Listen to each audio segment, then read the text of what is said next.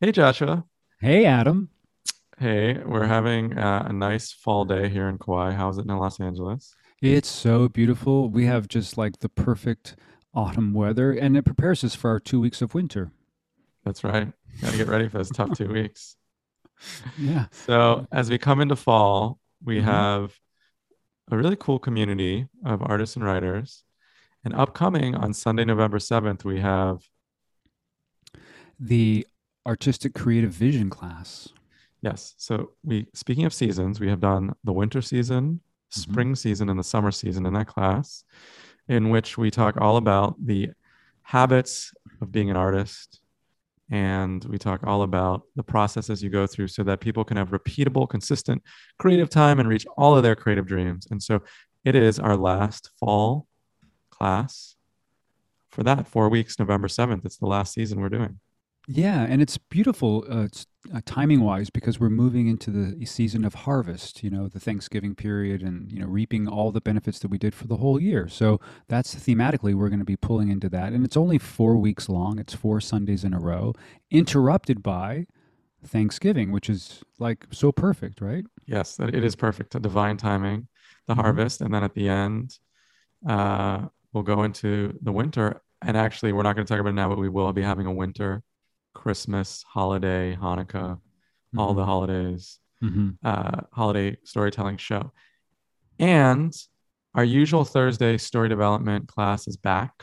hmm That starts 11/11, November 11th. Still don't know why everyone is obsessed with that. It's double mastery, double 11, but yeah. Sure. hmm It's Okay. the major arcana, stuff like that, Adam. How's our Thursday class been going? Thursday class is so uplifting and so inspiring, and we're really doing very strong development work at the most base level of story development, character development, and also the development of the writer. Yeah, so yeah, you bring in 4 minutes of material. Joshua and I work with you privately, one of us, and then you share and you keep doing successive writes of development.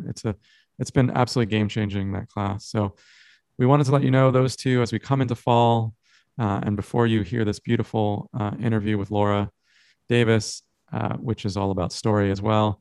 Uh, there we have lots of fun things coming up for you. Now arriving downtown Santa Monica Station.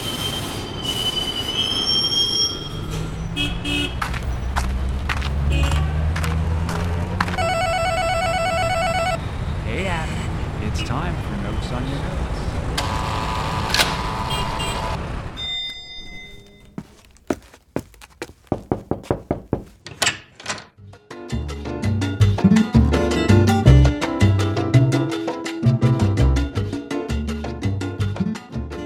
I'm Adam Lesser. And I'm Joshua Townsend. Welcome to Notes on Your Notes, a podcast about the creative process and storytelling. Special day for us, Joshua. We have a guest, Yes, we do. A very special guest. one who you know very well. It's the Mhm. wonderful Laura Davis, best-selling author of The Courage to Heal. And I thought we'd never speak again. She's here for the past 25 years. She's taught writing as a tool for healing and self-discovery. And she has a new book, The Burning Light of Two Stars. Welcome, Laura. Thank you. Delighted to be here with both of you. Um, so, Joshua, we've had guests, Yes. many guests over the last Yes. 3, 4 years of the show, but this is a very special guest for one reason, which is that this is someone you worked on for many months, maybe more, maybe over a year, on their book with them. Yes, it's true. Laura Davis and I, we worked together for about a year and a half. Is that about right, Laura? About I think maybe, yeah, a year and a half, 2 years. Two year and a half, years, maybe probably. 2 years. Yeah. It was a year and a half, but it felt like 2 years. No, no, no. It was the other way around. And we had the best time. It went through so many different, shifts and changes in terms of. I think our first session together was just like, "Hey, read this chapter. Give me some ideas." Was that how it started, Laura? How did it start? Uh, well, I was really struck, I'd never worked with a coach before. I'd only worked with editors, lots and lots of editors over, a 30 plus year career as an author. And so I was used to the way editors work, which is you send them your manuscript and they mark it up and they comment on the words on the page. And you really didn't want to read my book. At first, I was really taken aback that that was not the way you worked. You weren't even going to read the thing. I thought, well, how is he going to work with me? Um, But you really were very interested in the story, and you forced me to articulate the story, which I could not do at all at the beginning. I was just so wedded to the words on the page. And so it was really transformative for me. And I absolutely, Joshua, would not have completed this book without you. I'm 100% sure. Um, because there was something, I was really, really stuck. I didn't know enough, even though I've been teaching writing for 25 years, and even though this is my seventh published book, I didn't have the skills I needed to complete this particular project.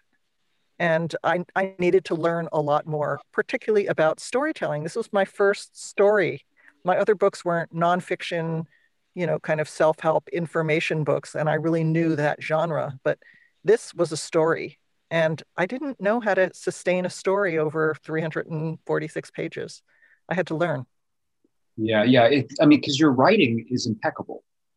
I mean, there's nothing to say about your writing. Isn't that interesting?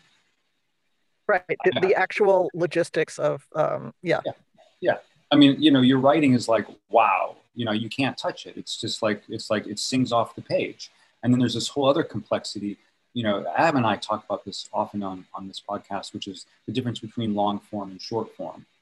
And for you, it's a little different because you've already worked in the long form, but the long form wasn't as dependent on the story. So yeah, that's a very interesting process. Very interesting. So this leads me into the big question I wanted to ask you, Laura, today, which is, it's because we don't always get to chances, which is that you chose to work with a coach on this book, and you've written, I think, 6 books. Is that right? Yeah, this is number 7. Actually, it's number 8. I had a self-published flop midway in my career. I don't usually count that because it just mostly sat in boxes in my daughter's closet, and she just complained about it. Would you get those fucking books out of my closet? And they just sat there for her whole upbringing. I love that you're admitting that on this show. Makes me like you more, Laura. But let me just say, so you have written 8 books, including an amazing mid-career, let's just say a B-side to the Laura Davis album. And you've probably worked with a number of editors over the years. And I just wanted to know what you felt the difference was between working with someone like an editor and then working with someone like Joshua, who plays a pretty different role. Well, I think the fact that Joshua's background is theater was really powerful for me. I mean, for one, my mother was an actor, and this is a mother-daughter story that I've written, and she was an actor. And actually, in its first iteration, before I ever came to Joshua, I wrote it as a play. That was another failure because I didn't know anything about plays. Writing a play, but I wrote the whole thing as a play. I showed it to a friend of mine who's a theater director, and she just looked at me and she said, "Laura, this is not a play. This is not theatrical at all. Go back and write it as narrative. Write it as a memoir." But I still had this feeling of I knew it was a dramatic story. My mother is one of the most dramatic characters I've ever come across in real life or on the page or on the stage. But I really didn't know how to. I didn't know how to have this driving through line that would keep people turning the pages. And I was really despairing because I'd written a lot of really strong individual scenes, but I had no idea how to create them into a narrative. And I think one of the huge challenges of memoir is you're like throwing everything in. You have your whole life, and what do you leave out and what do you put in? And I really couldn't answer that. I came with I don't know how many pages I had, but way more material than I could ever use. And what was the story? And that's what Joshua challenged me to find out. And it wasn't in there was a lot of kind of dialectic conversations back and forth, and he would give me really interesting exercises that were nothing like what any editor has ever asked me to do. And I often was pissed off at him and loved him too. I mean, it was just like, it's a very intense relationship. And yeah, much more than an editor, who, I don't know, it's much more almost intellectual. This felt much more hot and emotional. Because I had to really get into that deep emotional place to pull this off. I mean, just for those listeners, so they understand, this is a deeply personal story about your relationship with your mother, who, comes to Santa Cruz to live with you, nearby you, excuse me, at the end of your life, at end of her life. And then there's a whole background of that, of a sexual abuse history at the hands of your grandfather, and her presence for that. So this is not basically you have someone who has utterly betrayed you, and how do you relate to them at the end of that person's life? And can you take care of someone who betrayed you? That's really what the story is about. And what's required? Can you open your heart after it's been so incredibly damaged for good reason? And that's the trajectory of the character of the protagonist. Did you feel that maybe, I wonder if in some ways you, in order to complete this book, the sort of intellectual editing of an editor was not going to work because it was such a deeply personal, intimate book? You maybe perhaps had the wisdom, or had to work with someone who was going to force you to deal with sort of the emotional core of the book? I remember sobbing as I wrote many of those scenes. So it's not like I hadn't been in touch with the deep emotion of the scenes, but there's something about, I never could find the through line. And at first I was the victim in the story. My mother was the antagonist, and that, I'd been working away from that for a long time, but in the very early parts. But I had to really, my most famous book is called The Courage to Heal, and I had this friend of mine who's an editor, and she said to me one day, she said, "Laura, this is not the courage to heal; it's the courage to reveal." And her point was that I was really making myself look too good on the page, and that I had to really start revealing much more of my own underbelly and my own failings. And the two of us had to become equally flawed characters. And I feel like I have achieved that. And Joshua really helped me with that. I remember one assignment you gave me, Joshua, that was so interesting. It was, you had me make a list of the secret bonds I had with my mother. And it was things that just the two of us had that maintain this glue. Because the question was, when someone betrays you that severely, why would you want to continue being driven to have a relationship with them? And it was these secret bonds. And it was things like, we both loved the movie Streetcar Named Desire. And I knew that my mother was a closet smoker, and she pretended to the world she didn't smoke. And there were 30 things on this list. It had to do with things we liked to cook together, or things we like to eat in a particular way. Things we like to, what we both loved, Masterpiece Theater, and we loved to watch the Oscars together. And at first, when I started making this list, we loved to play 500 Rummy together. We're both card players. So these little things created this kind of glue, and Joshua really helped me mine those. And he always was asking me questions that were so much more complicated. And there was this one scene, one of the most dramatic scenes in the book is when I tell my mother, I tell her about the incest with her father, which I did in a phone call. And the first draft of that story, I'm, this scared, terrified young woman, and she is this ogre. And Joshua had me rewrite it over and over again and find the moments of tenderness from her in that phone call. And as a result, the scene now is this incredibly nuanced, complicated, emotional interplay between mother and daughter, where it's changing at every moment, and the reader doesn't know which direction it's going to go in. There's no hint of the outcome. And that was another thing I learned from you, was don't leak. Right? Don't leak. Don't let on what's going to happen next to the reader. And you always were having me plug those leaks. I really learned that from you. That was incredibly valuable. When do you reveal things? I really didn't know that. When should certain information be given, and when should it be held back? And I felt like you were so masterful with that from your theater background. It's a really important aspect of what you're talking about. And this is going to help everybody who's in this world of writing in any form. And that is there's a very strong desire for the person who's writing it, who's also usually the lead character, and they want to demonstrate what they know too early. It's like I tell people very often, you know too much. And because you know so much as the writer, not as the character or the person in the narrative, that there's nowhere to go. So if I know so much in the beginning, well, that's what I know. And I go, yeah, I understand that's what you know, but that's what you know now, not what you knew in that moment. And then to take that even further is the writer knows how the scene ends, but the character doesn't. And that's what you're talking about. And that's what keeps the struggle alive between two people. And that's what makes it a page turner. And that's what people go, oh my God, what's going to happen next? What's going to happen next? Because literally both of you don't know. And then we tend to leak not only our character, but we leak over the information to, in this example, to your mom, where she's like, what, or what? What do you want now? Or whatever it is, a pre-concept or a pre-condition. Whereas how much more revealing it is, oh, so great that you called. What can I do for you? I'm not saying this is your scene at all. But, and then slowly it evolves to this reveal and this whatever it is, whatever's going to happen in the scene. And one thing I wrote down here while you were talking was that there is no scene and there is no end to a scene. Because people think there's an end to a scene that you're getting to, but you don't. I don't understand. Tell me more. Well, this is exactly how we would talk when we were doing our code. What? What is he saying? What? There's no scene. Yes, there is. It's right here. What's he talking about?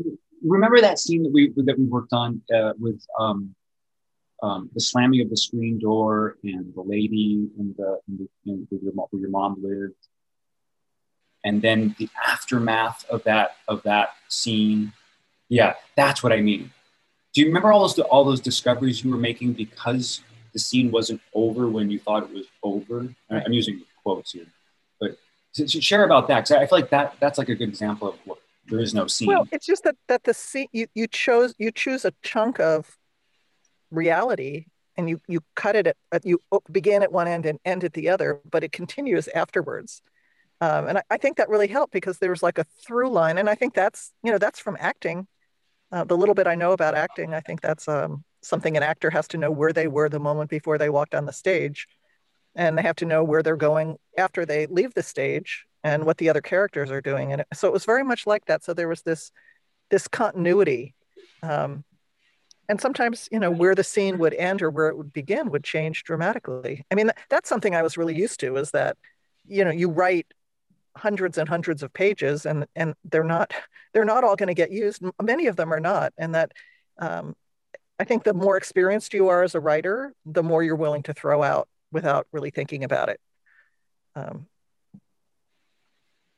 have a lot of beginner writers and they think, well, if I write 300 words every day, at the end of this many days, I'll have a finished book. And I'm just like looking at them, well, okay, you may think that, but, let's see what happens, like good luck with that, because people don't realize it's like rewriting and redoing. And then like this whole scene that you spent months on goes out the window because it just doesn't fit anymore.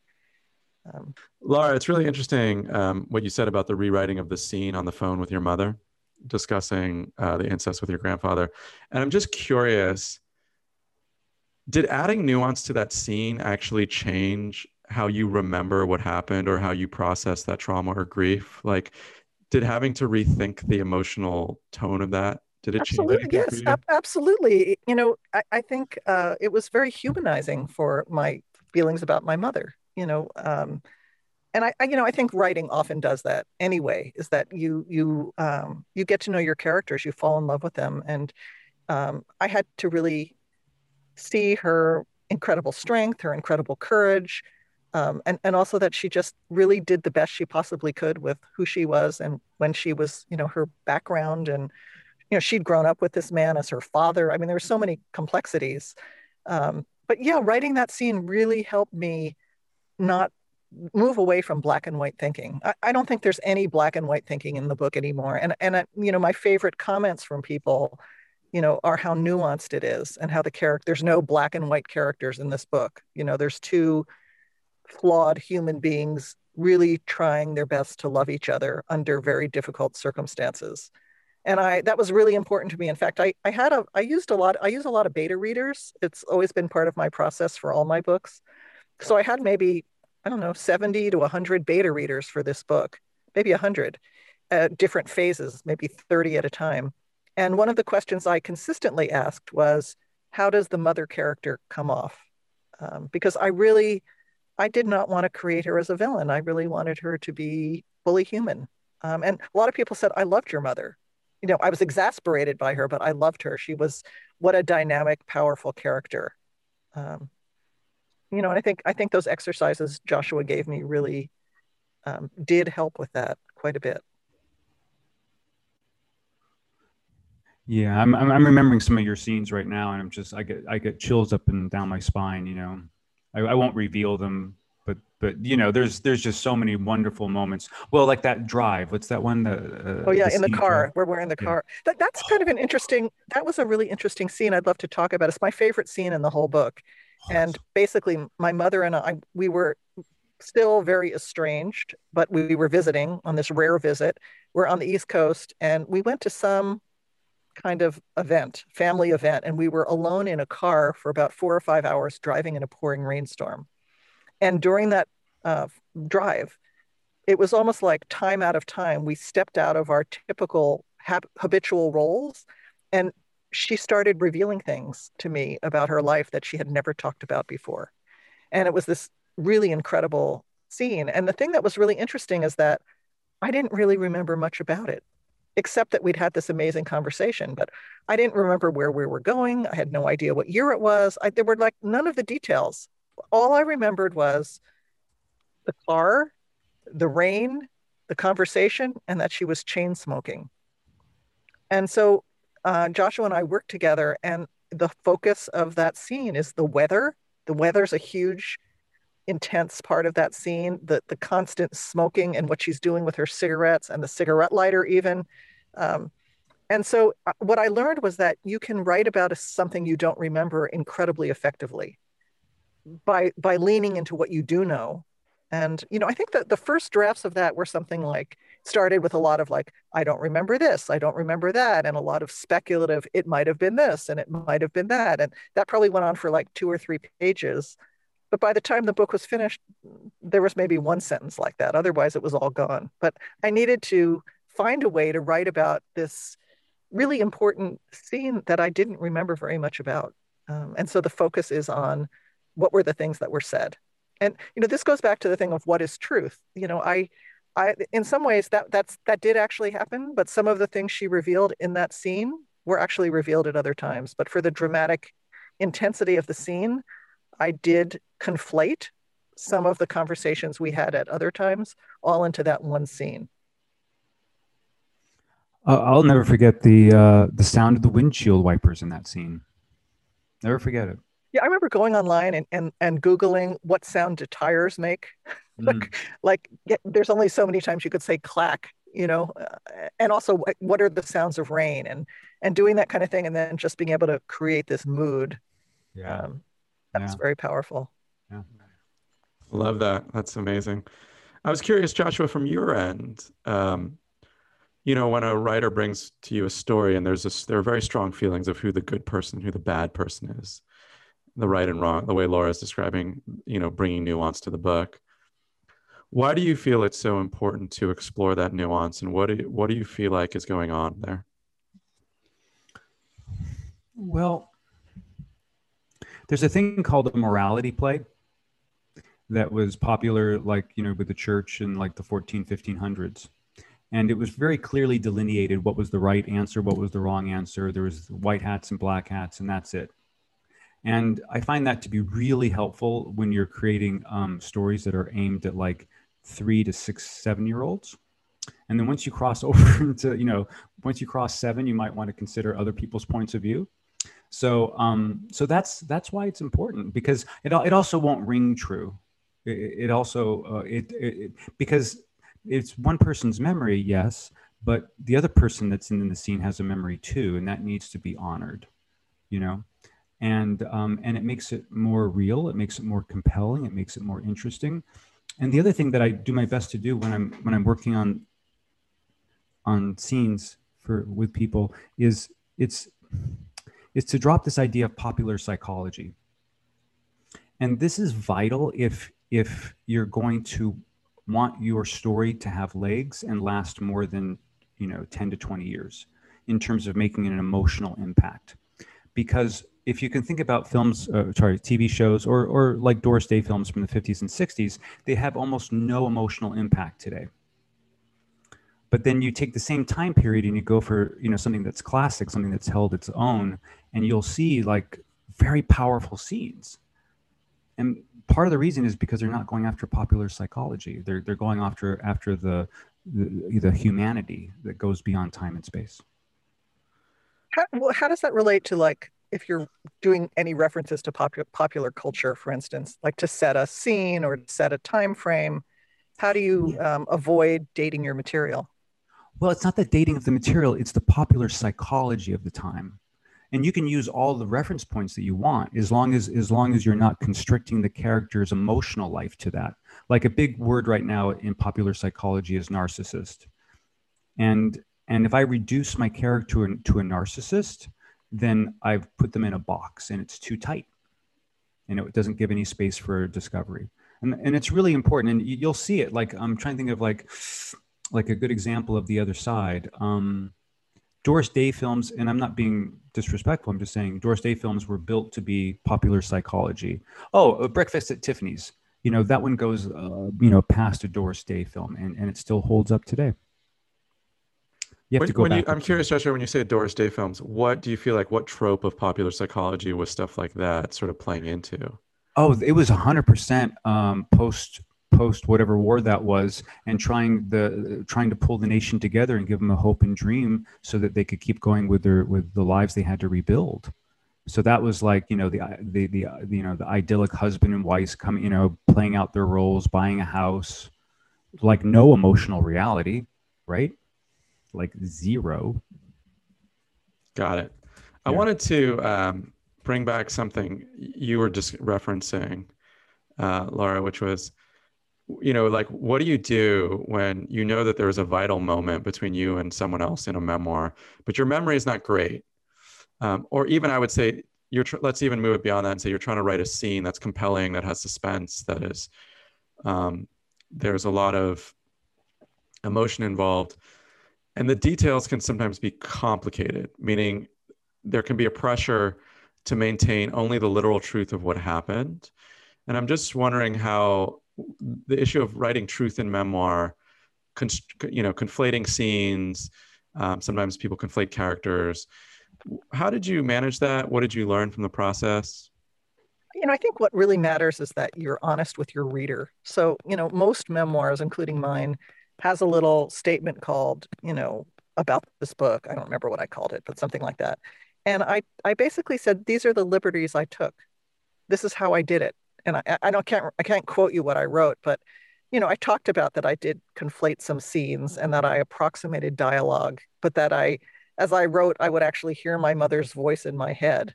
Not this, I don't remember the specific certain things that she said, 1,000 times, like things like, if I ever have to use a walker or a wheelchair, just take me out back and shoot me.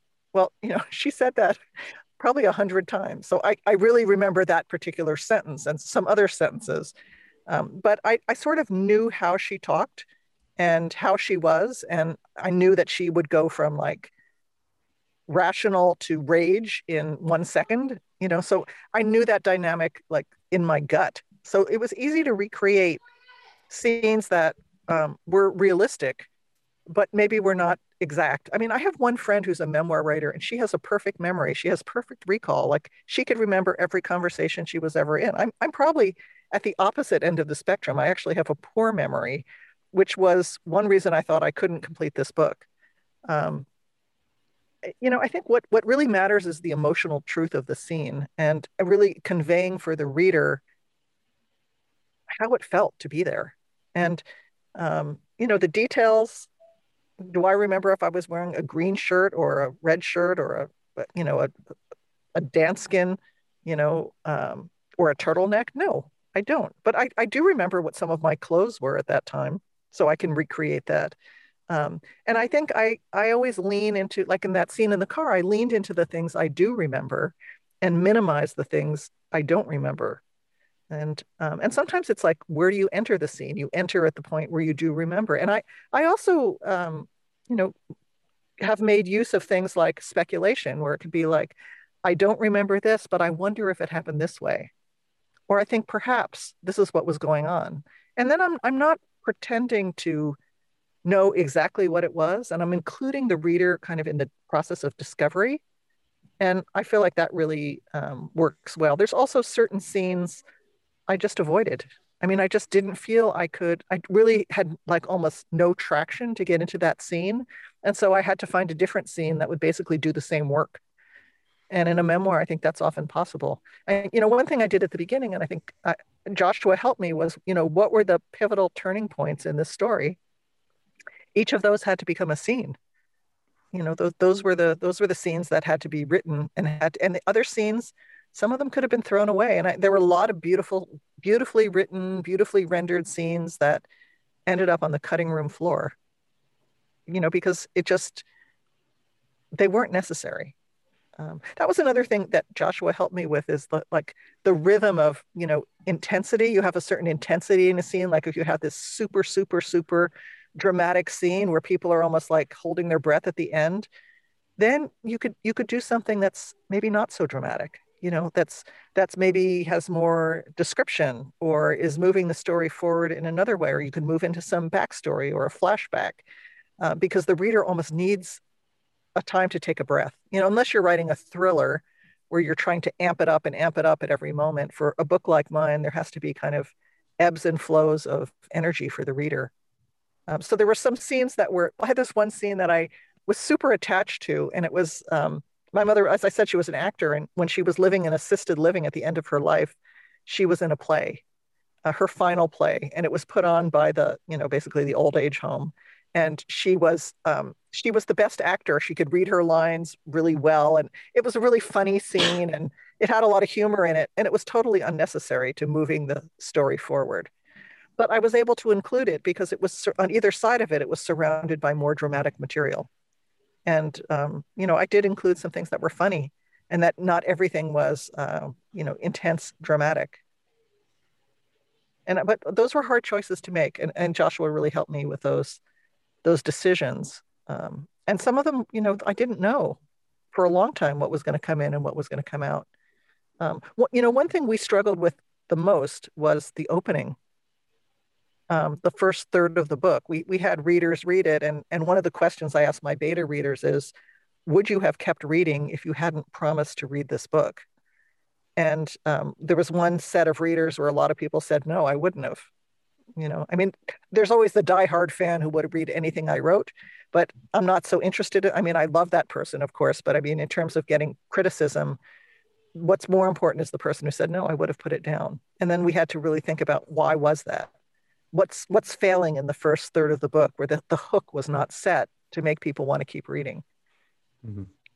It's so interesting because when I read the opening, I've said this to you, Laura, I thought you actually had a very difficult structural and story challenge, which is that you had to set up the relationship with the mother, but that relationship, the import, why her coming to live in Santa Cruz, has to be told through the lens of everything that has happened in your life, primarily the experience of incest at the hands of your grandfather and the huge almost fame and career you had as a result of writing Courage to Heal. So it changes your way, like seeing that through the specificity of that. And that's a difficult setup to do. You see this in film a lot. It's very hard to set up a complex backstory of everything that's come before the character, right? And it was difficult. I thought it was artfully done, when I read it. And I wanted to ask you, Joshua, how do you approach stories sometimes when someone comes in with a large volume of this work and they're trying to figure out what needs to stay, what are the turning points, what are the compelling scenes, and they don't even have a clue that they should be thinking about that? How do you begin to work with them? Great question, Adam. Nailing it down. Laura and I are smiling at each other deeply because many late night conversations went on about this. It's not only what you say, but like when you say it, how you roll out the story, where's the entry point, where's and getting to that hook, which also moves away from this thing of well, that's what happened, memoir, and getting away from the and then, because that comes up a lot in long form narrative. And then we need to have action and reaction, cause and effect. But how do you do it? Well, first of all, you get an amazing writer like Laura. That's the first step. So you have amazing material to work with. Then after you have that in place, then you just really roll it out many times to find out what it's, or to begin to find out the exploration of what is this story really about. Remember how many times we would ask that question, Laura? Yeah, and there were a lot of different possibilities. Yeah. Was it like a spirit? Remember there was some period where it was going to be this like spiritual connection between these two souls, and I had my dead twin sister was in there, and somehow there was like this almost other world that didn't last very long, but that was one possibility. There were just so many. There were different slants, and each one would have had the story roll out differently. Yes, and that's well said, and that's what we worked on, which is like, well, what is this really about? Which is essentially the through line, but it's really encapsulating it. But after reviewing all the material, and then once you start to make commitments to like, no, this is really what it is. It's really not really about me and my sister who passed away at birth. It's really about da da da da da, and then you start harvesting the material, and then you start sequencing the material. And the harvesting, separating the wheat from the chaff doesn't mean that the material that you're not going to pick wasn't great. It's just not going to support the story that you want to tell.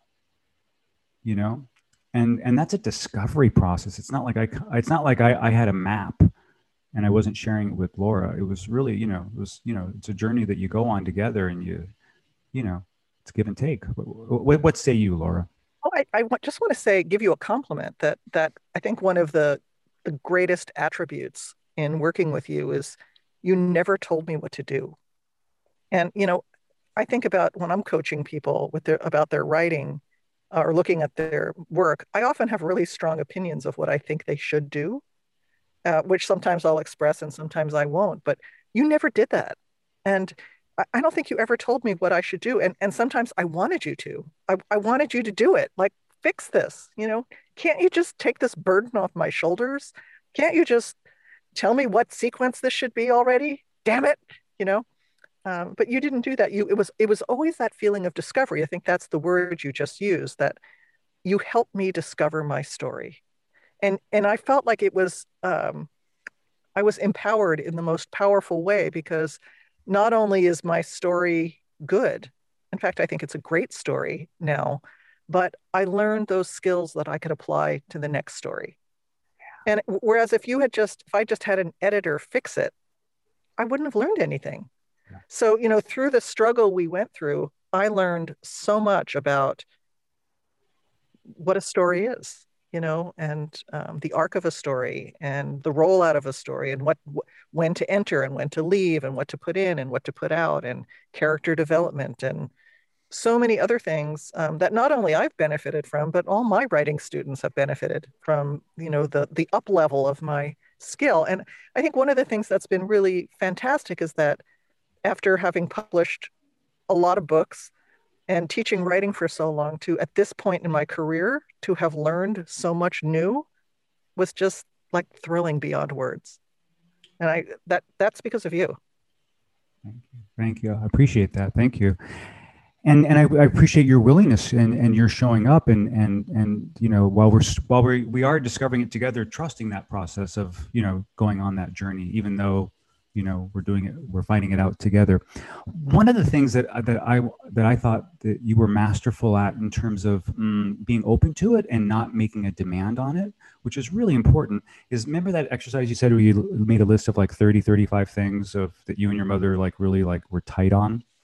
Mm-hmm.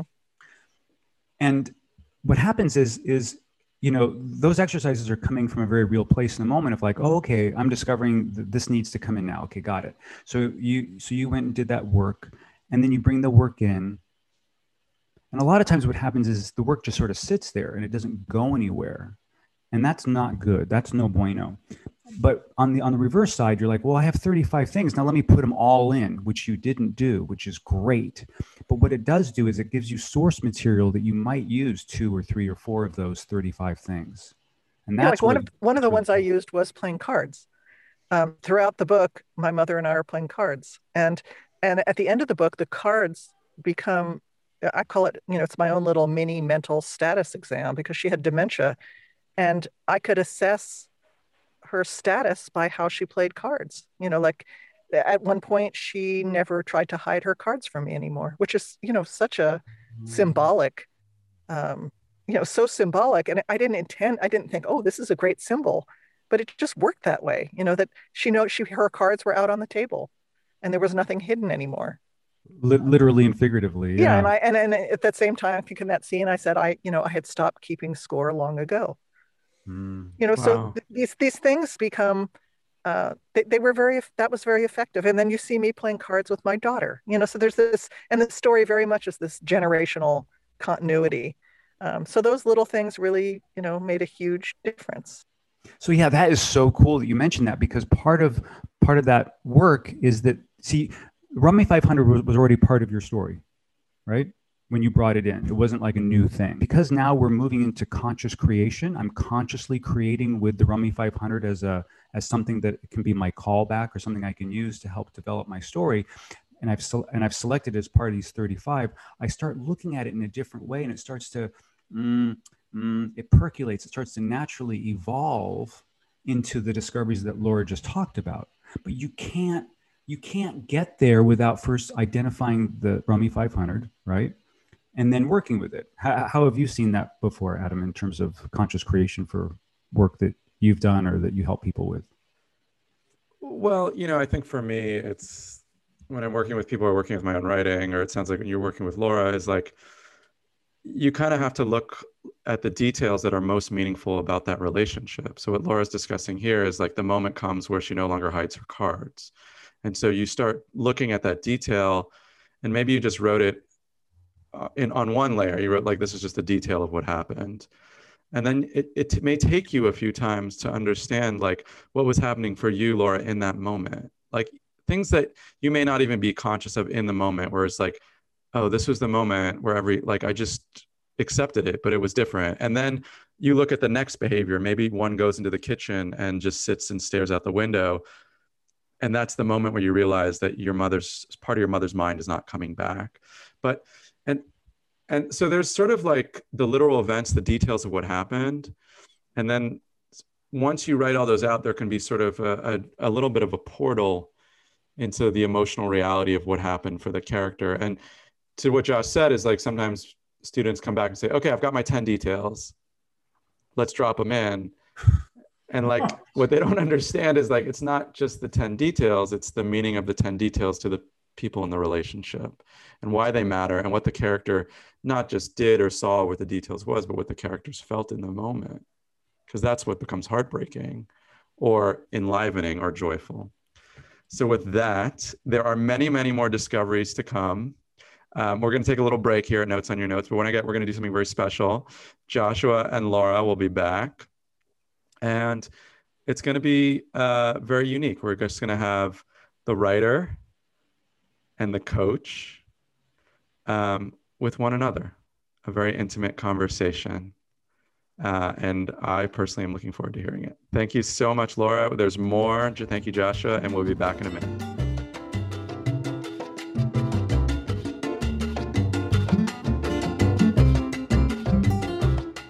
Hey, this is Adam. And just before we get back and show you the amazing Laura with Joshua talking one-on-one, it's just so interesting listening to Laura because it's so clear that she has like a vision for her creative life.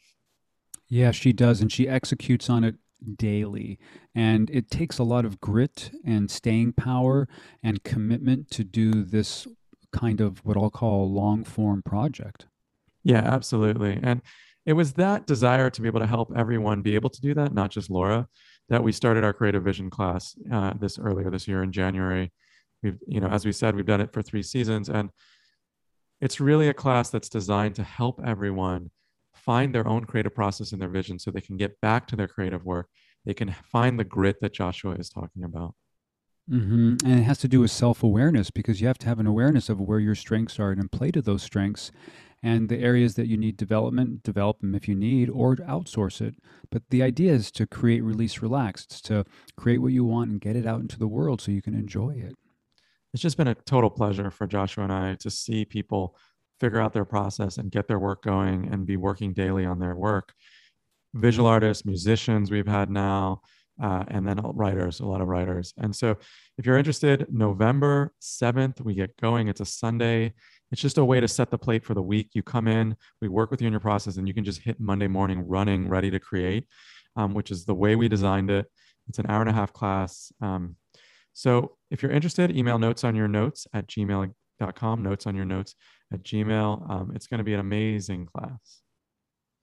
And without further ado, I give you...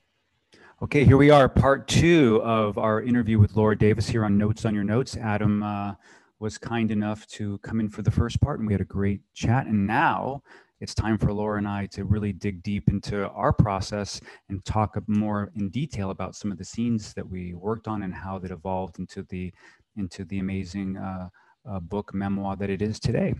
Welcome back, Laura. Thank you. So it's kind of fun to have this talk be public instead of the way it always was. Yeah, it was always the private talks. So let's talk about the title, and let's work backwards a little bit. So the title used to be... The original title was Wholehearted. Mm-hmm. And that came from a conversation with my dear friend Karen Zellen at Tassajara Zen Mountain Center. I was teaching a retreat, and she came along, and she was my roommate, and we were talking about the book, and that title came out of our conversation. It came from her. And I loved it. I immediately thought, that's it. That's the title. That's the trajectory of this character. And so I became immediately wedded to it, and I started promoting it that way. You know, whenever I talked about the book, that's what it was. My beta readers who gave me lots of endorsements, they talked about the book called Wholehearted. And, you know, but as I got closer to publishing it, I talked to 2 different publishers about this book. And in both conversations, they said, you know, Laura, you might have to change the title. And, you know, I've been around the block enough that I don't say no. You know, it's like, okay, sometimes a publisher knows better than I do. And then the first thing was that Brene Brown, that's her word that she uses deeply in her work, is wholehearted. So it's kind of like she had that territory, and I was going to be using it, and it would be always associated with her. And the other is I went on Google and I looked up Wholehearted, and there were probably a dozen books with that title. And that's when I started to think, well, and it just was, people don't know what that means. I mean, it wasn't grit. It had no grit. And this is actually a very gritty story. There's a lot of conflict in it. It's not sweet. It has many sweet moments, but it's not a sappy story. And so, you know, basically the publisher said, you know, I had a really short window to come up with a new title. And I started to panic. And so what I did is I crowdsourced the title. I went on Facebook and I, you know, basically gave a little short description of the book, and you know, said I was looking for a new title. I gave the original title, and then I'm in this Binders group, women memoir writers, which has, I don't know, 6,000 members. And I posted it there. I got between those 2 groups, and then I think I also sent it out to my email list. At least I sent it out to all my beta readers, which was like, you know, 100 people who knew the book quite well. They'd all read it. And I got probably about 500 suggestions over the course of a week. And part of the conversation with the publisher, which was quite interesting, was my original title was going to be Wholehearted, an Unlikely Mother-Daughter Love Story. And basically what they said is, don't give away your story with your title. You know, you don't want people to look at your title and feel like they know the outcome of this story, that it's a love story. And I feel like it is a love story to me. And I thought that made sense to me, that you want to engage people in not knowing the outcome of the story. So they're going to want to keep turning the pages to find out what happens and how it happens. And it was either going to be, does it happen? Do these 2 people figure out how to love each other? Or it would be, this was so incredibly unlikely. How the hell did they accomplish it? And it was going to be one of those 2, you know. And now when I talk about the book, depending on who I'm talking to, I might talk about it one of those two ways. But I decided to go for a title that was more intriguing. And a lot of the titles that came back were, I guess I'd call them kind of sappy, sappy titles, sweet titles like Hallmark card titles. And some of them were clever. There were some great puns. I don't remember, I don't have the list in front of me, but some of them were really good. One of my favorites was, it was a Beatles song. It was "And in the End." That was like my favorite for a couple of days. But then I went and looked it up, and there was a book that had just come out that year about the Beatles called "And in the End," which so I had to reject a lot of things. And I was getting down to the wire where I really needed a title. And what I started to think about was that one of the things, the book opens with a fire. It's one of the opening scenes. There's a fire. And I wanted there to be some kind of, and there was a tremendous amount of heat and fire between my mother and I. It was a very volatile relationship. And so this theme of fire and heat really resonates through the book. And I consciously went through, this is at the very end, I mean, like the very last edit, after 10 years of working on this. And on every page, I tried to include some kind of imagery of fire or heat. And I went to a thesaurus and I looked up flames. I looked up, I used words like conflagration, heat, sweat, burning, broiling, boiling. I just made a list of, 100 words that had some relationship to heat. And then I started trying to use them without repeating them. And it was so much fun. I mean, this was like, I nerded out on this. This was like the nerdiest thing as an author, to be able to do this. And it was so much fun. And I did it. I went all the way through the whole book. And I don't think anyone who isn't hearing me say this would notice it. Mm-hmm. It's subliminal. Mm-hmm. It's done in such a way that it's just woven into the sentences. And it seems like these words just have to be used, but they were very consciously chosen. So at the very, very end, I wrote one last kind of pitch for a title. And I said, I'd really like something that has to do with heat or fire. And there's a woman named Karen Bartholomew, and she was one of my beta readers. And ironically, she actually was a visiting nurse in Santa Cruz, where I live and where my mother lived and died at the end of her life. And she had been my mother's nurse. She had been a visiting nurse. So she actually had met her. No, that's amazing. Yeah. And she wrote to me after I had already turned in another title, like the whole thing was resolved. The next day she wrote to me and she said, "What about The Burning Light of Two Stars?" And I was just like, oh my God, I love that. And I sent it to, my editor at the publishing house at Girl Friday Books. And she said, "We love it. It's the title." So that's a staggering, that's a great story. At first, it took me a really long time to even be able to say it. Like I couldn't remember it, and now I have grown to completely love it. And I also decided we needed a subtitle because that doesn't really communicate that much. So it is now The Burning Light of Two Stars, a mother-daughter story. And some of that is strategic because you want Google to search for, anyone searching for mother-daughter, you want your book to come up on Amazon, for instance. So, but I took out love story. A mother-daughter story. Mm-hmm. And then the back jacket, this was another interesting thing. The back jacket initially sort of said what happened at the end, and we changed it to a question, something like, will she learn to be open-hearted before it's too late? Great. So the whole package presents a question as opposed to a solution or a given story. Mm-hmm. And but yeah, it's such an interesting process. At each stage there are these decisions. We made many of them together. Mm-hmm. Mm-hmm. Choice points. Yeah, mm-hmm. I call them choice points, but yeah, it's and some of them are revocable and some of them aren't. And I just love, I didn't hear that part about how your mother, one of the nurses of your mother's, was the one who actually came up with the actual last round. That's amazing. It's almost like your mom in a way is sort of revisiting with that. Right. That's right. Beautiful. Yeah. And then the other thing about, bringing it home for people that are writers themselves and working on this, how important it is to, you don't know maybe right away, but eventually to consciously create something like you did with the burning and the heat and all those words, and then to really commit to it. And then eventually it shows up as like different layers in your work. And this is the part that goes from amazing work to, in my opinion, art, where you read it through once and you love it, but you don't know why. And then as you learn more about the process, you start to appreciate the different levels that you, the writer, bring to it. Yeah, I think writing in layers is something that I mean, I've always known that to some degree, but I just learned it in a whole different way, that each pass on a scene, and each scene probably was rewritten 100 times, each pass is looking at something different. So, looking at the dialogue, or looking at the movement of the characters, or really looking at the setting, and you always hear use sensory details, and it's great to use them, but are they slanted to meet the emotional tone of the scene?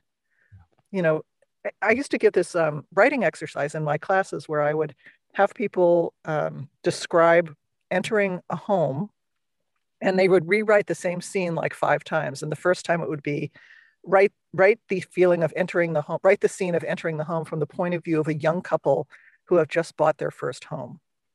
And then describe the same home from the point of view of a woman who's just come back from dropping her youngest child at college. And then write the same scene from the point of view of an old person who is entering their home for the last time before being taken to assisted living. And I don't remember, just you get the idea. So that, and each time the details that would be described would be completely different.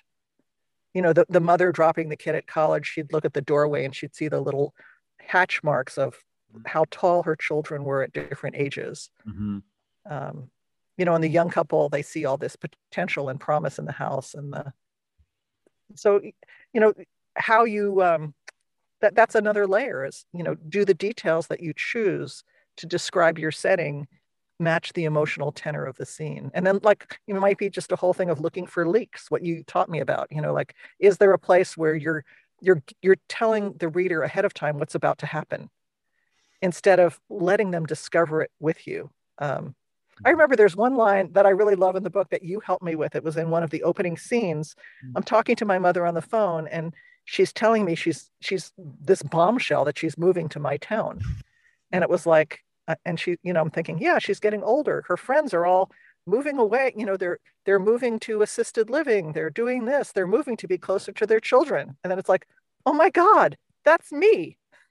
So it's like, in the scene, I have the discovery along with the reader. And I never would have thought to do that. That's interesting. Yeah. Oh my. There's a lot of inner monologue in this book. There's a lot of, what I'm thinking throughout the whole thing. And having that be really honest. And often it's at odds. That's the other thing, is that what I'm thinking is at odds with what I'm saying. And that's real life. It is. So that, I'm saying the right thing and I'm looking like an ideal daughter, but in my head, I'm like, when the hell could I get out of here? And I think that honesty is something that people have remarked on often when they read the book, is they really appreciate the honesty. I'm not sugarcoating what actually was happening. One other thing I wanted to say, that's people always say to me, oh, you're so honest. How could you be so vulnerable? How could you reveal so much? And the reality is what I'm revealing is from the past. Like when you work on a scene over and over the way we did, mm-hmm. It becomes a story to me too. And I'm not revealing the current vulnerable edge in my life today, so that it becomes, it's, I want to say it's like a product, but it becomes like a story to me. There's a separation between me and these stories now. They've become polished, and that's both wonderful because the stories get really good. But I think one of the challenges of writing memoir is it messes with your own memory of events. Like my memory of this whole period of time is all through the lens of these scenes I've written. Everything's been shaped into these scenes, and it's like, where's my own genuine memory of all the things I didn't write about? They've been superseded by the story that we shaped together. Mm-hmm. And so there is some loss. Yeah, there is. Yeah, because see, I often think about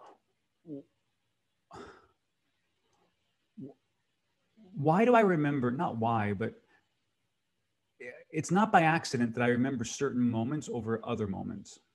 it's not by accident that certain things bug me in my day as opposed to something else.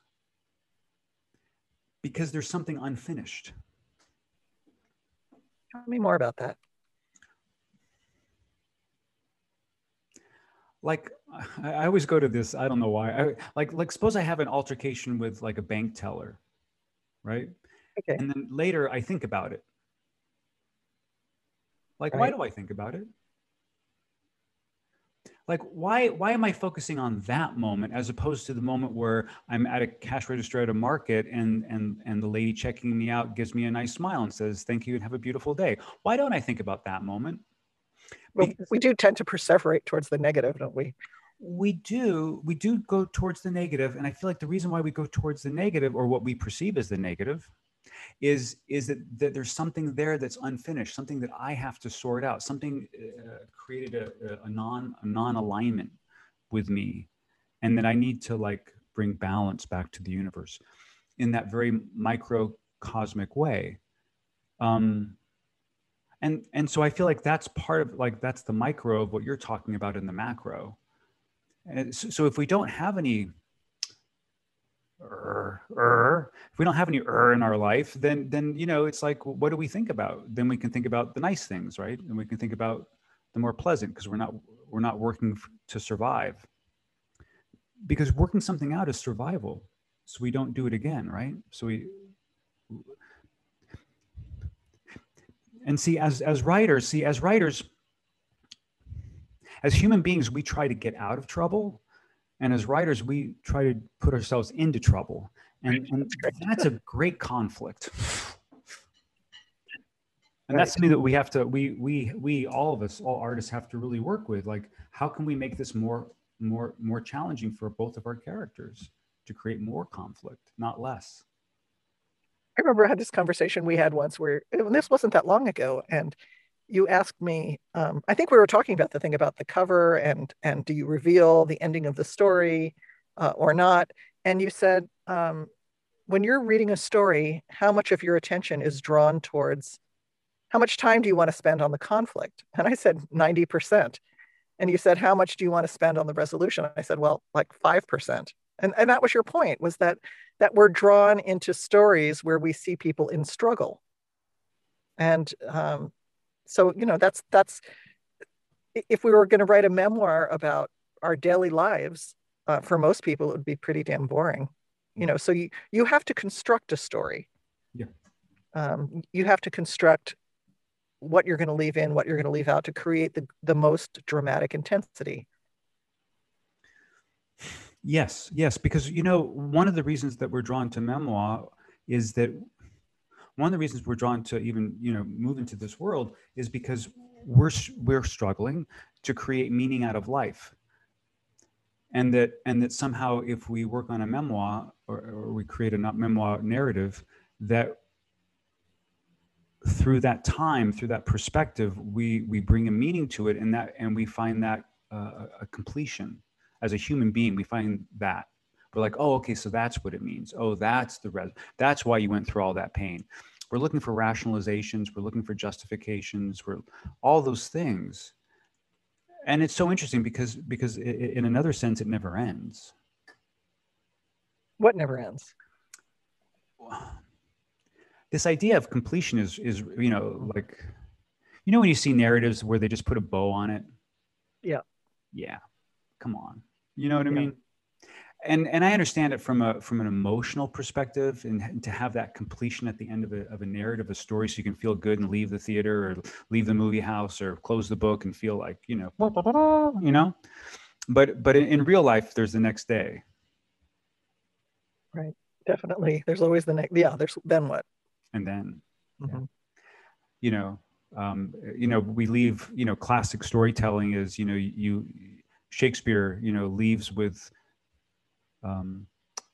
he ends most of his romantic, humorous plays with a wedding. Right. We don't know what happened a year into the marriage, do we? Mm-mm. And that's renewal, right? We end on spring, we end on rebirth, we end on, right? Even if there's a death in someone's family, we always move towards someone else's child having a child. I have a question for you, Joshua, because I just know how you and I work together. Mm-hmm.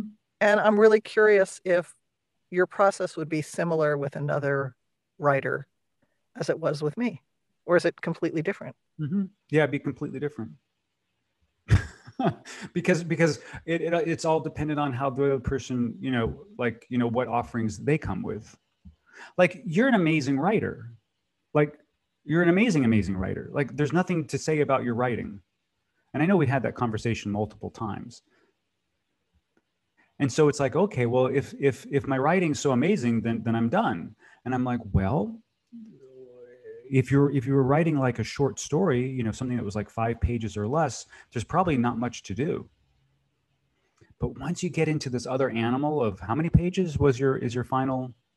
I think it's like 346 pages, something. It's big. It's a big book. It's 90,000 words, which is like the top end for memoir. It's pushing the upper limit. It's a different animal. To hold someone's attention for that long, for those many pages, other things come into play. And you teach a lot of classes. How many number of pages do you find to be that flip where someone has to go to the next level in terms of not writing but storytelling? I can't say in terms of pages, but I know, when people want to send me a sample of their work, mm-hmm. they want to send me like 50 pages, but I really only need to read like 2 or 3 pages. Mm-hmm. I mean, I really don't need to read much to see what their strengths and weaknesses are, because it's going to be, the whole work is going to have the same mm-hmm. strengths and places where they still need to grow.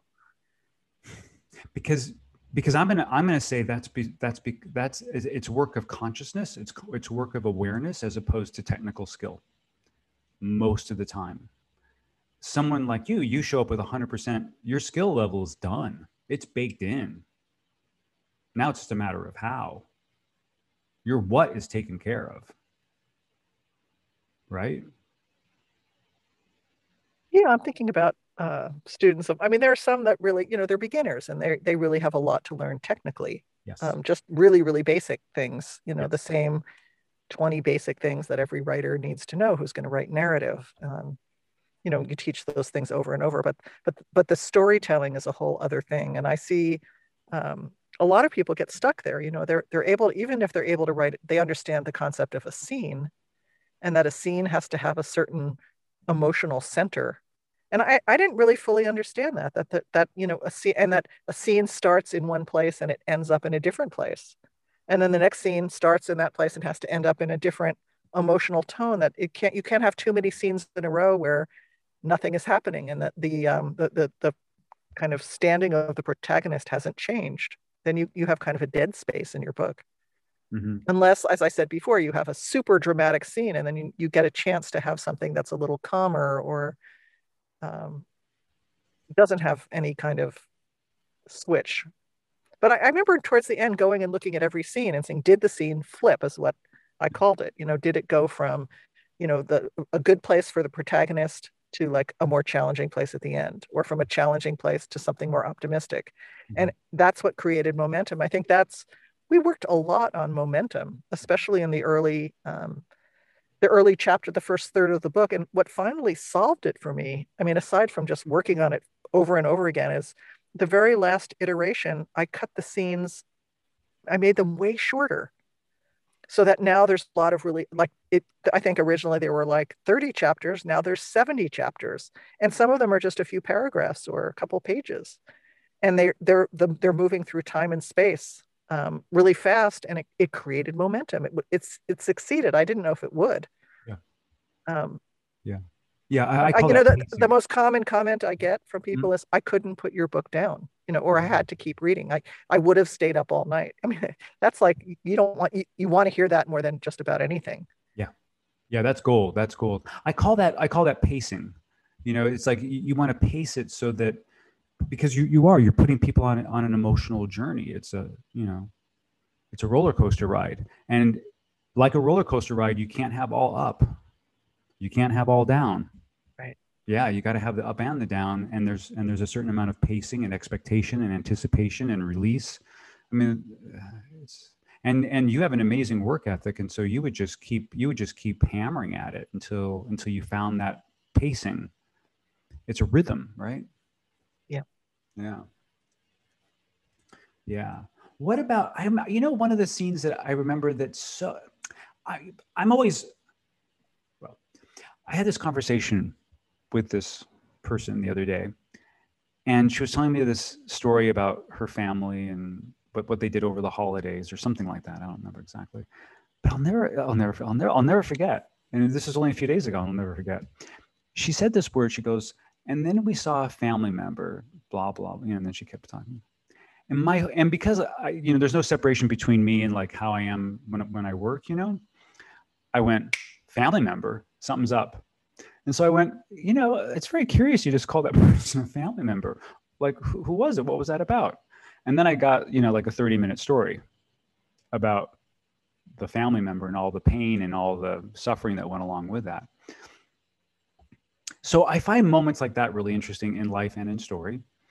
And in your story, as we're riffing right now, talking right now, I remember this moment with you and Karen at a table, and you're going past her, or she's going past you. I'm sitting at a table and I'm making a list because I'm a list. That was one of the things that was repeated, was me as a list maker, and my lists and my need to make them change over the course of the book. So you could see that's part of the way you see my change. And I'm making a list of reasons my mother can't live alone. And, it's like, all these things like I came in the house and the burner was on the stove, or there were these pills on the counter, or she wrote a check, for way wrong amount. And I was making this list and I would like make it over and over again, especially when I was frustrated because my life was being derailed every day by her chaos at living alone. And Karen came over and she looked over my shoulder and it was like, what the hell are you doing? You're making a list of your mother's weaknesses. What kind of crazy approach is that? You should be building her up. That's the scene you're talking about, right? I don't know. There's just something wonderful about that scene for me, because I saw that as such a huge shift for your character, and yet it was such an innocuous scene. And that's all you. That's all you. You wrote that scene. It was brilliant. Well, and the thing is that in the scene, I'm very defensive because that's how I am in real life. Someone confronts me gives me some feedback. My first response is, no way. I didn't do that. I didn't say that. And then I think about it. So that, the next scene is me going to the beach and letting her words sink in and really thinking about the history of how I have denigrated and badmouthed my mother for decades and really taking that in. And how damaging that has been for both of us and for our relationship. But, it was a really big turning point. Because at that point, I started trying to look and find positive things, like with as much determination as I'd been making lists of all the negative things. I started looking at the things actually that were good. And I felt so much better. I started feeling much better and the relationship improved, and it was very powerful. And also, that moment of confrontation between us was low key, really, because that's how Karen is, it's kind of low key. Yeah. And I feel like sometimes we as writers, we as people that make story, go for the big, emotional moments, and those little turns are just as important and just as impactful as the big ones, as the big, slamming doors and I'll never see you again and goodbye forever. Right. Yeah. There's a world famous character actor named Burgess Meredith. Oh, I know him. Yeah. And he did a scene once, and the scene is a ramping up scene, and the guy's like, why should I believe you? Why should I go with you? And the line of dialogue is, I'm the only chance you have. Basically, I'm the only chance you have to survive. Words to that effect. And he just turned to him. He goes, because I'm the only chance that you have to survive. in the hands of a lesser person, a lesser actor, because I'm the only chance you have. You know what I mean? Mhm. And sometimes it's just those little moments, like at the dinner table, writing your list. I also appreciate all the things that you were doing in terms of, as the evolution of your story progressed, is selecting those behaviors, all those activities, the list making, the cards. I think you probably had like 5 or 6, which were microcosms of the character's transformation or growth. Right. Instead of like, I grew, you get to demonstrate it. And that was, you really helped me hone in on what those things might be. Um, and that was one of the things I worked with was my mother's belongings, because, the story opens, she moves to California, and there's this like, I have this obsessive need to make her environment perfect, you Mm. know, really to compensate for the lack of welcome I'm really feeling. I'm going to do everything right on the outside, even though I'm dreading her arrival on the inside and trying to paper it over with being the perfect daughter. I actually never thought about that till I just said it. But, so there's this intense description of everything we do to make her environment right and a lot of the details of the things in her environment. And then she's moved, or she has to move several times over the course of the book. And because she's declining each time she moves, there's one of my favorite lines is every time she moved, the rooms got smaller. So there's just this, like, her world is shrinking. Mhm. And, instead of there being two orange and striped throw pillows, there's only one, and instead of there being 10 masks on the wall, there's only, less. And then at the end, the masks on the wall scare her and they have to be put away. These were masks she had collected traveling around the world. So this sense of her being this incredibly expansive, dramatic, world traveling person. And now she's living in this single room where she can't even look at the mask that reminds her of who she used to be because it scares her. So her possessions just kept getting honed down more and more.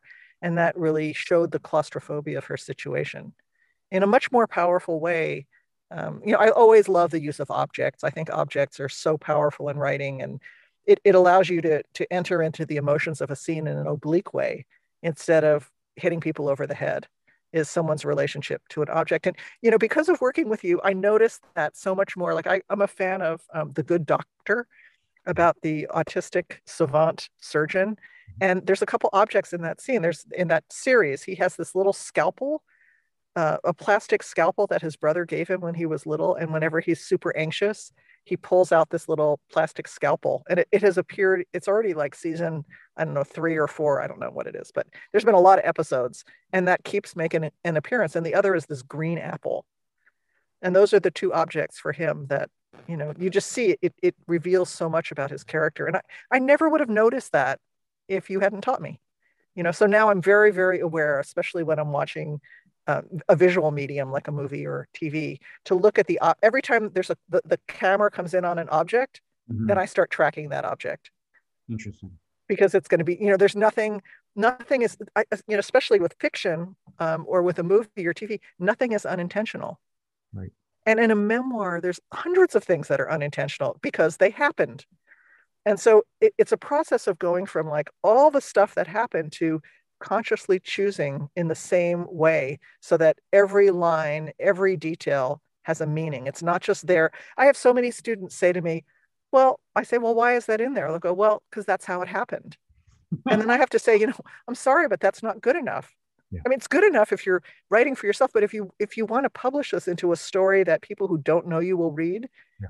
that's not good enough. You Right. can't just say, well, it happened that way. Yeah. Yeah, because we actually create meaning, and we create the meaning, which is so exciting. And I have to say that when you do that kind of work, it's very compelling. It's very exciting for me because this is the ultimate show don't tell. Everyone says show don't tell, right? Well, Right. this is the embodiment of that work, of showing, not telling. Showing me 10 masks, 5 masks, 3 masks, no masks. A 3-bedroom house, a 2-bedroom, trailer, a larger room, a tiny room. I mean, that's beautiful. But see, what it really comes down to, though, is from my perspective, is, see, you could unconsciously create that. You could create that without knowing it. But as soon as you consciously create it, now you can shape it. Yeah, because a lot of times those things, they just are like the magic of writing. Mm-hmm.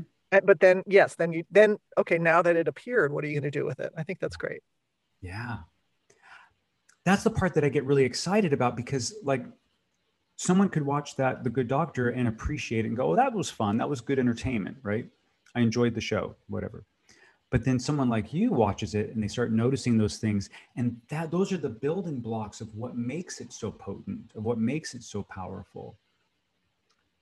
And I just find that really compelling, which is the same thing with the heavy lifting that you did with the fire element.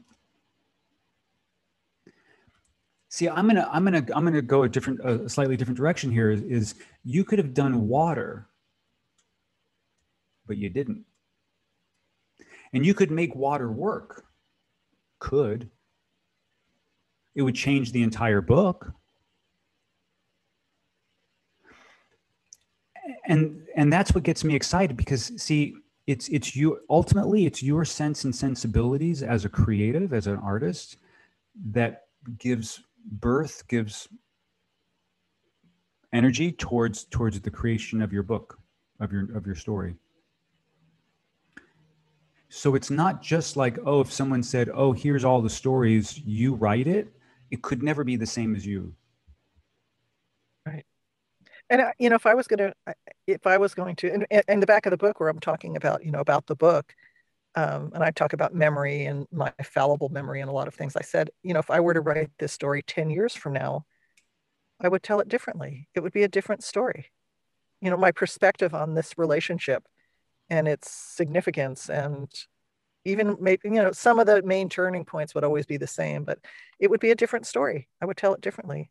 Because I have been basically telling aspects of this story in print, in publication for over 30 years. And it's like, I think we have these core stories that we live with, and that we, as creative people, that we keep re-envisioning. And, what I wrote in my 20s about my mother, I think I published my first thing about her, and when I was like 23 years old or 22 years old, I wrote a poem about her. It was about her drinking, actually. She was, it was about her eating, and the sound of the fork scraping on her teeth, and how I couldn't stand it, and the ice cubes, and I don't remember what it was, but that was the first thing, and then I wrote, The Courage to Heal. She wasn't in there, but this whole theme of incest and healing, and how do you reclaim your life was there, and then I wrote a book called I Thought We'd Never Speak Again. And there was my mother again as a little thread in the book. But it wasn't until now, all these years later, that I was really able to write a much deeper, fuller account of that relationship, not just the little highlights, but like really delving into it. And, I couldn't have written it sooner, and I wouldn't have published it sooner. I didn't want to publish it until she died. In fact, I waited until her whole generation died out. I mean, there were only three people in their 80s by the time I published this, and I waited until they all died before I went to publish it, because it felt respectful. And I still have people in my generation, my peers in my family, some of whom will be unhappy about the publication of this book, because I'm bringing up once again, the dirty laundry of the family that I had shut up about for about 30 years. So I think they're disappointed that, all these years later, here I am writing about this incest again. I mean, to me, it's just part of the frame of the story, the mother-daughter story. I couldn't tell this story without talking about this one issue that really was kind of tore us apart the most. I had to include it. Mm-hmm. It's not a huge part of the book, but it's there. It's in the tapestry of my life, so it's in the tapestry of the book. Yeah. Yeah, I find it interesting that we as artists have motifs, right?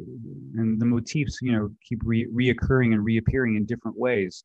We see it in music, we see it in film, especially directors and some writers. We see it a lot of visual artists, the blue period, the yellow periods, different periods that we go through. So I think it is really valuable as artists to really identify those for ourselves and to say yes to it, as opposed to trying to push it away, like judging it, like, why am I not done with this yet? It's like, well, you're not done because it's a motif and you're working with it. I think I might be done with this now. I think I would love to move on and do something else. I think. Yeah. You know what I always say that the work will actually speak to that. It won't be in your work anymore. It won't even be a question because it won't even show up. Because again, we go back to that thing of we only talk out of our concerns. We never talk about what we're not concerned about. Right. Yeah. I mean, everything in this, I was compelled. Yeah. I felt compelled to. I had a lot of reasons not to write it. I didn't feel I had the skills or the writing chops. I didn't know how to find the story. I didn't really want to deal with my family, people in my family being unhappy with me after I spent 20 years reconciling with them. I didn't really want to reopen all that. I had a lot of reasons to not do it, but I just had to do it. And I also, while I was doing it, I had to tell myself I don't have to publish it. That was really critical for me to tell myself, I'm just doing, maybe this is, I really got much more serious about the book after my mother died, which was about 7 years ago. I had been working on it before that, but after she died, as part of my grief process. So I thought, okay, this is my grief project. And then I'm going to let it go. It took until maybe a year before the end that I really knew I'm going to publish this. But before that, I had to create a container for myself where I didn't have to, where I was doing it for myself. Because I needed to write this story, that there still were things about it I needed to understand.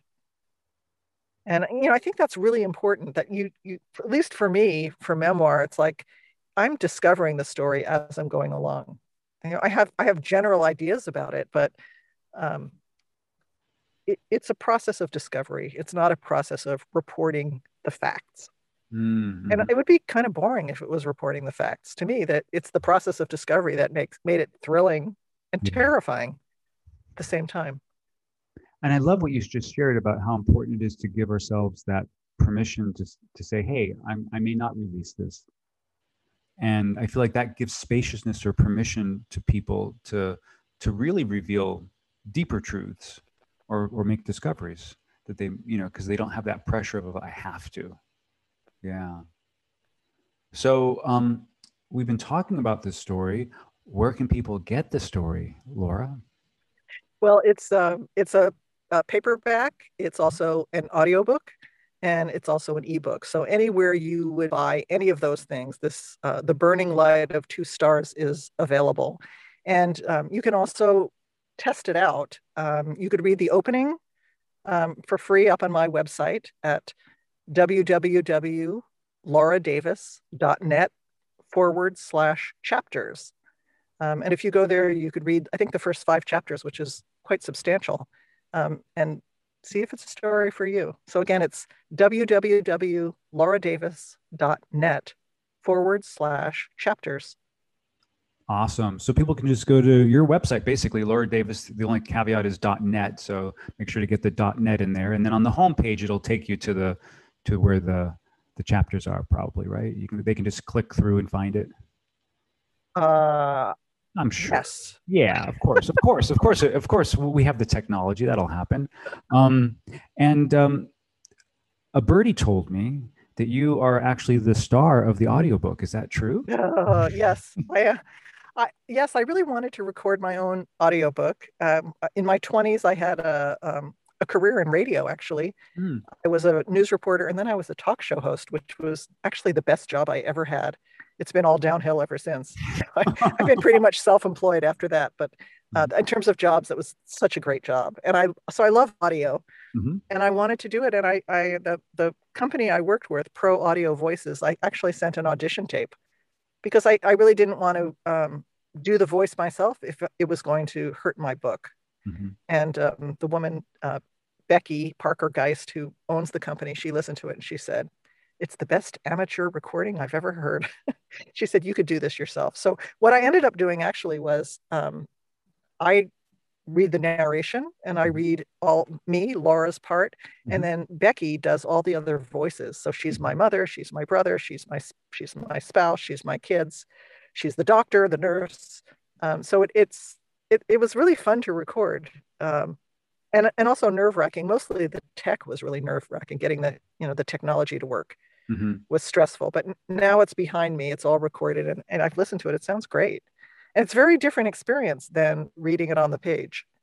Isn't it? Isn't it just? Yeah. I'm so excited and so happy for you that you did it. And you don't feel like you're being typecast playing yourself. I'm just kidding. But how fun. I mean, wasn't that fun though? Wasn't that fun to breathe life into your words? Yes, it was really fun. And some of the scenes, it was interesting. I felt like I felt them more, even though I'd written them and rewritten them for years and years and years. When I actually spoke them out loud, I had a much more visceral, emotional connection to the scenes. And I mean, in my classes, I have people read their work out loud for that reason. So it wasn't really a surprise, but it kind of was a surprise how I could have a different experience with this material that was so intimate to me. But it felt very intimate. And at times I felt like I was reading, and other times I felt like I was just whispering into the listener's ear. And those were the best moments, It's beautiful. And that means also that we the people that are reading / listening to your story also can go on the ride with you in a different way. Right. Because then we get to hear your inner life come through the voice, as opposed to just the words on the page that we imbue to some degree, as we read it. Yeah, I think so, because when someone reads a book, it becomes like a relationship between the listener, the reader, and the author, and the reader brings their experience to the book. And I've had so many times from my books that people will come and they'll start telling me things in the book that aren't there, but that they brought their own experience, and they're making assumptions about they're reading something that isn't even on the page. And I just stopped arguing with people. I learned that early on. It's just like you nod and you smile, and you realize they got what they needed out of it, and it became theirs. But I think with an audiobook, when you hear I think that's a really good point. When you hear the author reading it, then you're hearing their interpretation. Yeah, their life experience coming through. Like I can think of those scenes at the lunch table at a restaurant with you and your mom, when you're, asking her about, getting permission or her acknowledgement or whatever for the next phase of the book. Oh yeah, right. Restaurante Avanti. Yes, and those scenes are like very pivotal in like not only what you said, but how you would say it to your mom would make it, because there's so much history, would make a huge difference on how those. Right, because there was a lot of manipulation on my part. I call it the steamroller. The part of me that just was going to like get what I wanted. Yeah. Whatever I had to do to get it. And, that was hard to reveal because it's a character trait I'm not proud of. It can be effective at times, but I mean, it's not one of my best characteristics. It's not necessarily in keeping with the image I want to portray of myself as this compassionate workshop leader, that I have this like, I'm going to get it. And that scene really showed me in my glory, making sure I was going to get what I wanted from my mother. Yeah. And she met me, 100%. Yeah. So it creates a lot of dramatic tension, because who's gonna win this? It's a power struggle. There's a lot of power struggle in this book, and who's gonna win? Is Laura gonna get what she wants, or is her mother gonna say no? And you have to read the book to find out. Right. And that's our engagement. That's for like, what's going to happen. And you do it so potently and powerfully in all of those scenes. And there's so many twists and turns too. And yeah, you're right. It's having that vulnerability to expose those parts of ourselves. And you do it in such a way that you get us in touch with our own humanity. Yeah. I got a really terrific review recently, and the woman said that her favorite part of the book was I'm not going to say what the line is, but this one line that I really hesitated to put in because it was like revealing the worst part of me. Really? And she was so grateful that line was in the book, because she said, all caregivers have these feelings, and you were brave enough to reveal it. That makes me so happy for you. That, I mean, what I'm hearing is that you dug down for the truth of the truth of the truth, and you put it in. And the person who works in that world, I would imagine she works in that world or somewhere in that, near that world, recognized it. Right. That's right. And that speaks volumes to your ability and your willingness to show up in that authentic way. For me, one of the beautiful reoccurring moments is that drive, or that lookout point that you go to several times throughout the narrative. And is there any moment there that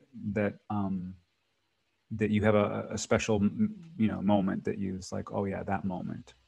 I think that, yeah, there's a moment we're in the car, and my mother has just revealed like one bombshell after another about her past and her family, and she's getting like really close to the one thing I've always wanted her to say. And at that point, we start talking about how she likes theater more than real life, and that she never really wanted real life relationships with men. She preferred being admired from afar. And then we start getting into this whole thing of Blanche Dubois and some of her lines. I've always relied on the kindness of strangers. So I love that. To me, that was such a mother-daughter moment, because we're having this super intense, conversation, and we just flipped right into this easy thing that we'd been doing together for decades. So that was one of my favorite moments because of the intimacy of it. And then I get out of the car and I go into the gas station, and I come back with 2 packages of Twizzlers, and it's black for her and red for me. It's like, just knowing what kind of candy she would want, that those kind of little connections, I think, were quite beautiful. Yeah. And that is a special scene because it burns in my memory. It burns in my memory, even the last part with the cigarette, and there's just carved out moments that you've created in that scene that's just beautiful. I personally feel that someone could easily be hunting for you for the rights to the screenplay, and they want to turn this into a screenplay. It's because it's a very visual story. Absolutely. Yeah, it's very, very, very potent, very powerful. So one more time, it's to read the opening of the book, lauradavis.net/chapters. Right. And it's available. So enjoy it. Enjoy the audiobook. And just like our times together when we were working, on the narrative, our conversations are so fluid and endless and fun. I hate for us to say au revoir. I know. It's been really sweet. It's been a long time. Yeah, but we'll say aloha, which means, more coming soon. Right. Okay. All right. Thanks, Joshua. Thank you for a beautiful time. Okay. Bye-bye.